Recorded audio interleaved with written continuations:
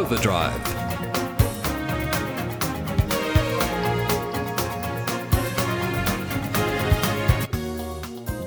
Hello and welcome to Overdrive, a program that plays with cars and transport. I'm David Brown, and in this program we have some news stories including the South Australian government to tax electric vehicles. There's an interview with Rob Fraser, who drives a new car of old design, and he loves it. We have some feedback, including a positive approach to us from government, and Alan Zervis gives us an overview of another MG, but this time it's all electric. And finally, Brian Smith and I take an off-the-wall look at car companies sponsoring sporting teams. You can find more information at drivenmedia.com.au, or previous programs are available as podcasts on Spotify or iTunes, or you can go to our Facebook page, Overdrive City. So let's start the program with the news.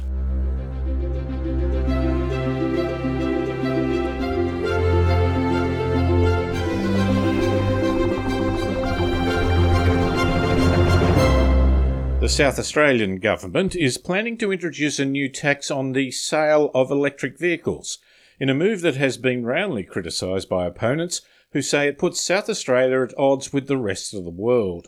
Governments are well aware that there is a huge tax revenue from the petrol tax, which will not come from electric vehicles. But to tax the purchase of a car that reduces pollution, rather than how much it is used, does not address an overall problem. What politicians have refused to do is introduce a road user charge for all vehicles, a measure that has been strongly supported by many planners, practitioners and academics. One aspect is to lower the tax in off-peak periods.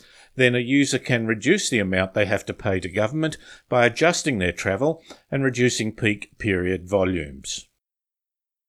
Vehicle manufacturers are offering more and more safety features in cars, but we have to be careful about the terms they use to describe their products. Tesla's autopilot is not a fully autopilot system. The Hyundai Group have announced that they will include a connected car platform in all new models from 2022 onwards. Connected vehicle technology is associated with getting information from other vehicles to help avoid a crash, for example, or information from infrastructure such as what speed to travel at to get a green light without stopping.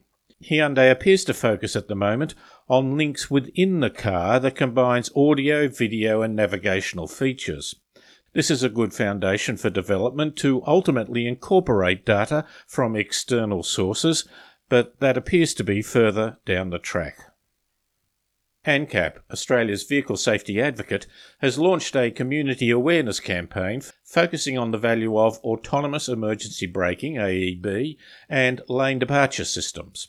AEB reduces the risk of rear-end crashes by over 50% and has been attributed to a 27% reduction in fatal crashes. Lane departure warning and lane keep assist can reduce head-on and single-vehicle crashes by 30%, which is a particular problem in non-urban areas. 66% of all fatalities occur on regional or remote roads. Over two-thirds of all new vehicles sold are now fitted with some form of AEB as standard. But as an average vehicle is 10 years old, it is estimated that just 7% of our 18 million light passenger vehicles are currently fitted with it. The videos that go with the campaign incorporate real-life dashcam footage captured and submitted to ANCAP by everyday Australians. When Toyota released their Prius in Australia in 2001, quite a number of commentators thought that hybrid vehicles were not the way to go. Hybrid models now account for over 24% of Toyota's sales. Electric cars have also been heavily criticised, but Nissan, who builds the world's most popular electric car, the Leaf, is touting the progress of these vehicles. They note that in Europe from July to September this year, sales are up more than 132% on last year. On average, the Leaf's battery capacity has increased by 160% and range by 120%. The number of public charging points in the EU increased from less than 2,400 9 years ago to over 213,000 today.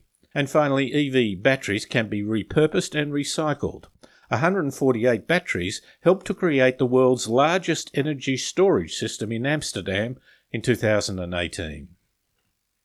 Not all road safety features are created equal, and the name given to the feature might not help you understand what it does. The standard term for a car that can detect a possible accident and apply the brakes before the driver is Autonomous Emergency Braking, AEB.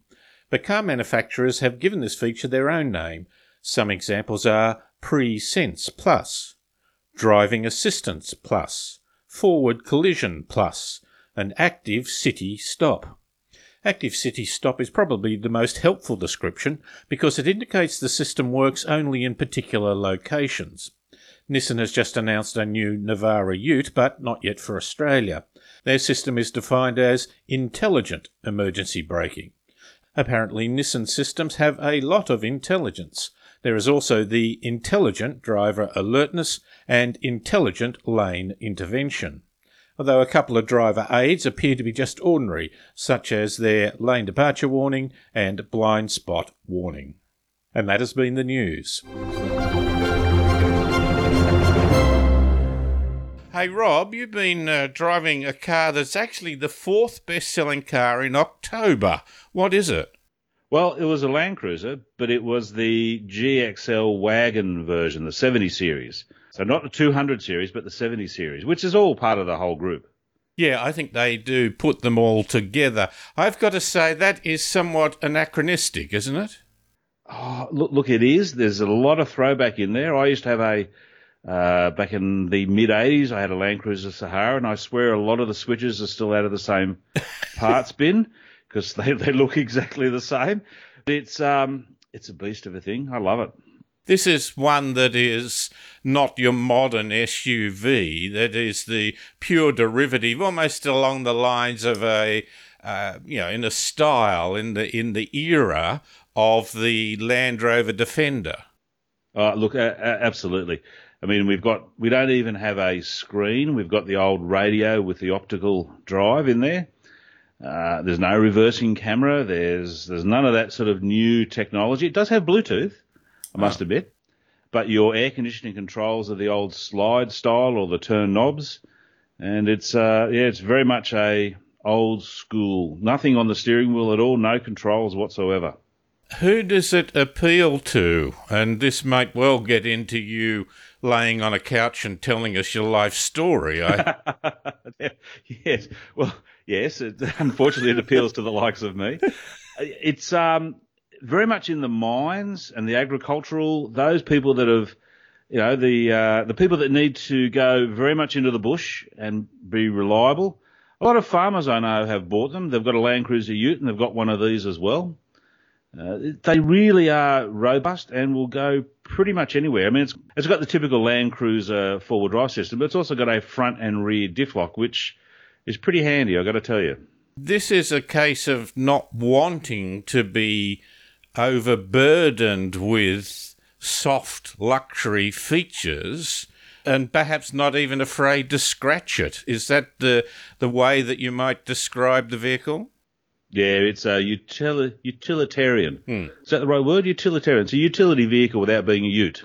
Yeah, without being a modern ute. It doesn't have a macho name to it, like Raptor or things like that, does it?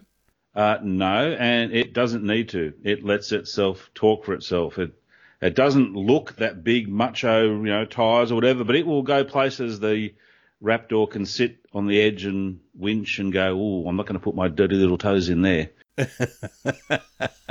Yours is a troop carrier, was it? No, it was the shorter wagon version. Oh, okay. Yeah, the shorter wagon version. I mean, I've taken it many places over the years, and I do love it. It is very much old school, but I have to tell a story. I thought I'd just duck onto the beach and take some photos, and normally I would, depending upon what it's like, I'd let the tyres down and I'd take a set of Max Tracks with me. But I was coming back and I thought, I'll just quickly duck on, take the photos and hop off. But I didn't realise that it had actually been a lot of wind blowing sand, which was about 6 foot deep on, 45 plus degree slopes. And where it did bottom out, it was actually into a quicksandy type style, with a bit of soft sand on top, but very boggy underneath. And about halfway in, I'm sitting there thinking, oh, I should have brought the Max Tracks, and I probably should have let the tyres down. But we just put it in a second, and away we went. And I have to tell you, it didn't even blink. Really? Yeah. It really is an awesome four-wheel drive, in the same category as a Jeep Rubicon. And probably with about as much style as an earlier model Jeep that I might more expect from MASH than I might expect from an inner-city dealership. Yeah, very much so. This is and I'm glad they keep it going because, these true old-style four-wheel drives, there is still a market for them. People still love them. You can, accessorize it how you need for the true four-wheel drive driving. The one thing I would like it to have is a reverse camera. That's one thing I would like it to have. The other things like the lane departure and the lane assist and forward collision warning and all those sort of things, to be honest, you can live without. People have lived without them for many years, and there's a lot of cars that have got all these now, and the road statistics aren't dramatically improved because of them, because it all comes down to individual driver skill. But a reversing camera in a car like this, it would be handy. No amount of training can help you look through a solid metal box to see what's behind you, if things are blocked out. Absolutely.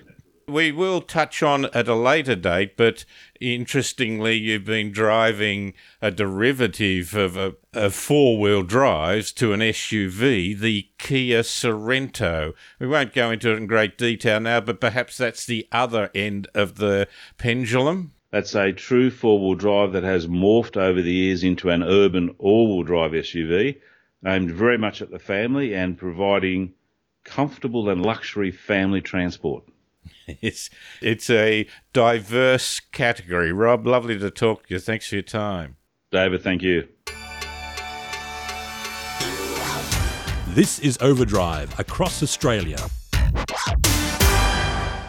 And this week in our feedback section, there are a few things that are actually looking forward. The New South Wales State Government has arranged an interview for us with the Director of Operations for Transport for New South Wales. It's about the new North Connex motorway and what it means for the broader picture. Now, the Director, Howard Collins, has a background in railways, starting in the UK. In fact, he has an OBE for his services to the community. But now he is blending together all forms of transport. I will report on that next week. And also next week, our attitude to truck drivers is usually based on our interaction with them on the road. But how they operate is a function of running a business. But if contracts put undue costs and time pressures on drivers, then that can result in unhealthy and unsafe situations, no matter how genuine a driver might be.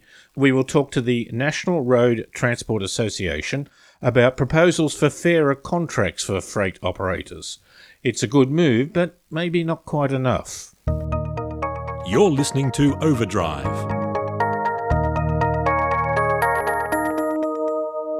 Alan, last week we talked about a new MG, which was in the form of a traditional car. They've improved the quality and the features to it, as you would expect a new entry into the market. You've just been driving one which is much more of the future. Essentially, it's the same car that we drove last time, but it's battery-powered. Not a hint of internal combustion engine to be seen. What size vehicle are we talking about? It's a small to medium SUV, but I think the point is that there's nothing else in Australia like it for the price. What's its capacity? What's its range? MG claims 263 kilometres, but that could extend with very slow city driving, no air conditioning on and so forth, to 370. So it will depend on very much how you drive it. I guess that moves the driver to be more aware of their power use. Is that how you thought when you drove it? I think so. But every time I get into an electric car, I want to stick my foot right to the floor. And I think everybody does because the power is so instant. It was a good performer. It felt good. Well, funnily enough, it was brilliant. I absolutely fell in love with it. But as you know, I am a great lover of electric vehicles and hybrids. So strong regenerative braking, for example. And did it take you down to stop? Did it have those sorts of features? Not quite. It does have several levels of regenerative braking and also some drive modes as well. It won't quite stop you, so it's not quite on the same level as, say, Nissan Leaf, for example. But Nissan Leaf is 53,190 on the road. And this is? I'm glad you asked. 43,990 drive away. Drive away. Yeah. So that's a several $1,000, $3,000 reduction on the initial price. And Peter Chow, the boss of MG Australia, told us that when those buyers, the early adopters, when they go into the car sales room to pick up their car, they'll get a nice surprise. Is it going to be on sale now or soon? It's on sale very shortly. And as I say, all of those early adopters will have around $3,000 price drop.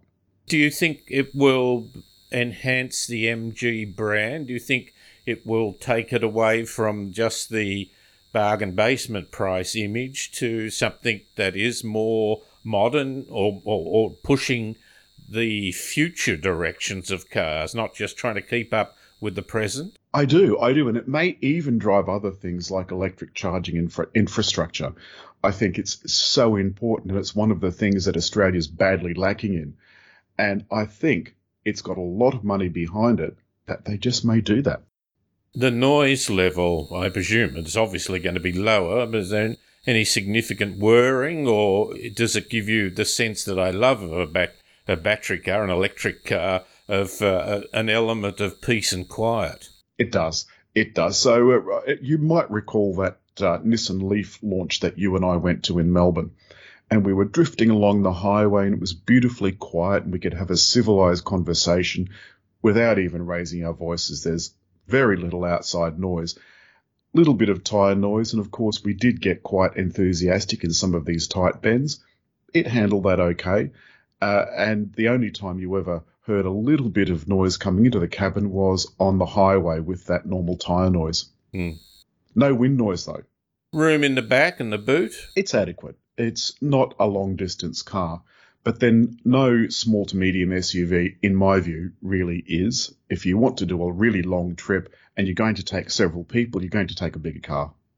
Did they talk about time to recharge? They did. 45 minutes on a what I would call a supercharge, so a high discharge charging station, and overnight at home on your normal wall socket. As I've long said, when people go out to buy a car, more often than not, what's in their head is the lifestyle they want to have, not the one they actually have. It looks like the normal petrol one, so it looks good. It does look good. The blue, and I just can't lay my hands on what the colour's called at the moment, but the blue is peculiar. The blue is particular, I should say, to the EV, as are these wheels, which are 17-inch, but still manage to look quite small in my view. Did they talk about the life of the battery? Well, the warranty, and I'm glad you brought that up, the warranty is 5 years for the car, 8 years for the battery, and there's also 5 years of roadside assist. Now, they said that the battery should outlast the car, and most car makers have told us the same thing. Alan, so you're impressed overall? I'd buy it with my own money, and I don't say that about many cars. Alan, thanks very much for your time. Thanks, David. You're listening to Overdrive. We've heard in the interviews with our good friend Alan Zervis about MG and how they are now A, Chinese company, but B, rocketing up the market. But they've also done an interesting thing. They've also sponsored cricket. Is this part of embracing the Britishness of the brand? I must admit it is that sort of pyjama game cricket, the real, extreme pyjama game of the 20 overs, I think it is. And so the Melbourne Stars cricket team, but they're taking that on. And to help me discuss that is Brian Smith. Brian, can we get cultural images like that into sponsorship that will raise a Chinese car to a different level? Well, this strikes me as so strange that it's weirdly old-fashioned to spruik that, our car is sponsoring the Big Bash League. And I think it's the Women's Big Bash League, which is great, right?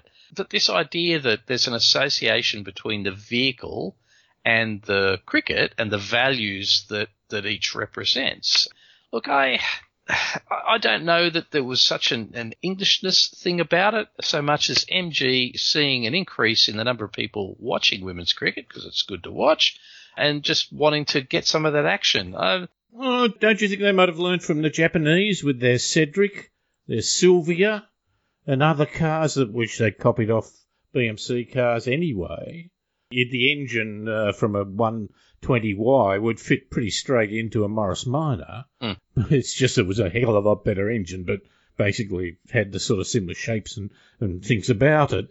Perhaps there might not be just a little bit of... I'm not saying they're going to give out cucumber sandwiches. I'm not suggesting that at all. But maybe they might to embrace something. So what? It helps them position themselves or to increase their profile? Who won the AFL Grand Final? No idea. Jeep. Right? And they beat Ford. The AFL has changed in that case, David. Hyundai, the British Brisbane Lions, they're way out of it. And of course, Ford used to be was Geelong. That area is Geelong where they used to make something. But there was an association there, right? Yeah, because they built cars there. But I can't think of anyone shouting out Jeep has won the AFL in 2020, right? And this whole article is astounding. Jeep comes out on top in AFL sponsorships, but Ford has a great run of exposure in the finals. Do you think there's people watching this who go, hello, what's that? Ford, is that some kind of motor vehicle? I'm in the market for a motor vehicle. Thanks for giving me awareness of this brand. So what's the game here? I mean, does anyone not know that Jeep makes cars? And in what way does Jeep's sponsorship of whichever team it was, and I seriously don't know, whichever team it was that won that grand final or the flag or whatever it is, what's that relationship? What's the win-win there? The ability to do this article is the only thing I can think of. Yeah. Why would you want your brand associated with, seriously, AFL players, rugby union players and rugby league players are not the best role models. Ambassadors. Ambassadors, right. Where's the balance there between perhaps hiding for the Monday morning atrocity or the sort of headlines about who knows what that's gone on afterwards versus the sort of proudly associating yourself with the team? You end up being associated with a moronic, hates female sort of thing. I can see this now. Yes, Jeep. You may end up being president. All right. So Jeep, I can see. Ford, I can see. Hyundai, maybe not so much, right? So, I can sort of see like Hummer or some of these massive utes wanting to be associated with some of the teams. But Hyundai, I guess they perhaps – do they ever get to the point where they say to the team, look, we'd rather you didn't play that well. We'd rather not be associated with some of your stars. If it's Jeep, you've got to break down regularly, haven't you? So, if it's Ford, you get up and take your bat and go home. Torn your cruciate ligament or something like that. That's kind of broken down on the side of the highway. There is an issue that says, among other things, that if you aren't a fan of the Tigers or the Cats at Geelong, I believe I'm just reading the article here. I don't have any technical background at all. If you are a fan of those, does that mean you avoid the other cars? Yeah, perhaps. Perhaps you sort of associate yourself. Earlier we were obviously talking about Holden v Ford just as brands on the racetrack, but perhaps then that, if you're a Ford fan, you're not allowed to support, the other side, the Tigers maybe, or the Lions. They all seem to be animals. So maybe you sort of say, well, look, I have to fit into a lifestyle now. Where Apple and Samsung and other big brands are selling you basically an environment you live in. You live in their brand, then you associate things with it. So, you're in their ecosystem. And so perhaps I'd like to know whether there is any Jeep's sponsorship of the Tigers may mean that Tigers players or Tigers fans feel that they have to buy a Jeep. They've got to give the players some of their product too. Although there was a case in England, Manchester United got sponsored by Chevrolet, and Chevrolet gave them a whole pile of Camaros, and the players didn't like driving them, so they went back to their Range Rovers.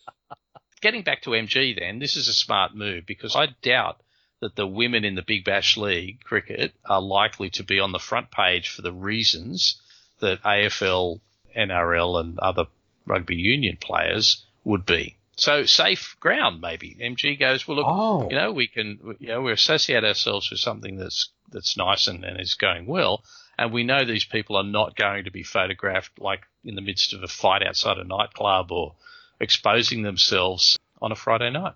I thought you might have meant that they're going to be reported for things like how they look and whether they're in a gay relationship or something that might take it totally out of the realm of sport. Well, the others take it out of the realm of sport by being illegal activities and drunkenness and boorish behaviour. But it could be that MG doesn't clearly understand what they've got themselves in for, because they do say here that MG Motors aligns strongly with a brand with a rich heritage of enabling excitement and fun. And just to remind us, it's cricket that they've sponsored, right? So I think cricket might be going, yeah, we'll take that sponsorship money. Yeah, it's exciting. We'll give you the excitement and the fun. And perhaps halfway through the season, when MG's sort of watching on in their corporate box, as someone who's none for 227 and, they're scoring a run every 4 overs or something like that, they might go, what are we getting out of this? Wait, this could change commentating, right? They're now in the sort of 3-cylinder with the broken turbocharger roll, what have you. I think base model here. Oh, no, he's coming out and he is aiming to try and move up to the more higher models. But, oh, no, we're back again. Oh, it's broken down. Actually, if they were really serious about this, they could start talking about options, and the helmet, could be then associated with some kind of safety gear. They're putting on the MG airbag helmet now and fitting the MG seat airbag groin protector. Yeah, the box. I was going to ask what you do about the box. Yeah, I hadn't worked that one right out, what the box might be associated with. I think you better do that very carefully, but yeah. But you could do that then and, link it to the options that you might get with your MG. So you go and you ask for I'd like the helmet that so-and-so was wearing option on my vehicle, which equates to, say the rims, the special rims or the badging or something like that. Now here it is. You fit the MG lane departure warning to help you pick up if a ball is swinging away. That's perfect. That's absolutely perfect. And you can see have the commentators talking, I'm feeling a rumble in the steering wheel. I think that was a no ball. Left the lane. Put his foot over the line. Oh, dear. And if he goes to make a run and decides that they shouldn't, well, you really need a reversing camera. And a sound. Beep, beep, beep. Yeah, every time he comes back for a run, it should go beep, beep, beep, beep, beep. Oh, that parking space is full. Have to go around the shopping centre again. All right, Brian. I'm sure we've touched on issues that the corporate heads of major organisations will ponder very carefully. Thank you for your time. You're welcome. That's Brian Smith here on Overdrive. And this has been Overdrive. My thanks to Rob Fraser, Alan Zervis, Brian Smith and Paul Just for their great help during the program. Overdrive is syndicated across Australia on the Community Radio Network. For more information, go to drivenmedia.com.au, or previous programs are available as podcasts on iTunes or Spotify. Or, of course, there's our Facebook site, Overdrive City. I'm David Brown. Thanks for listening.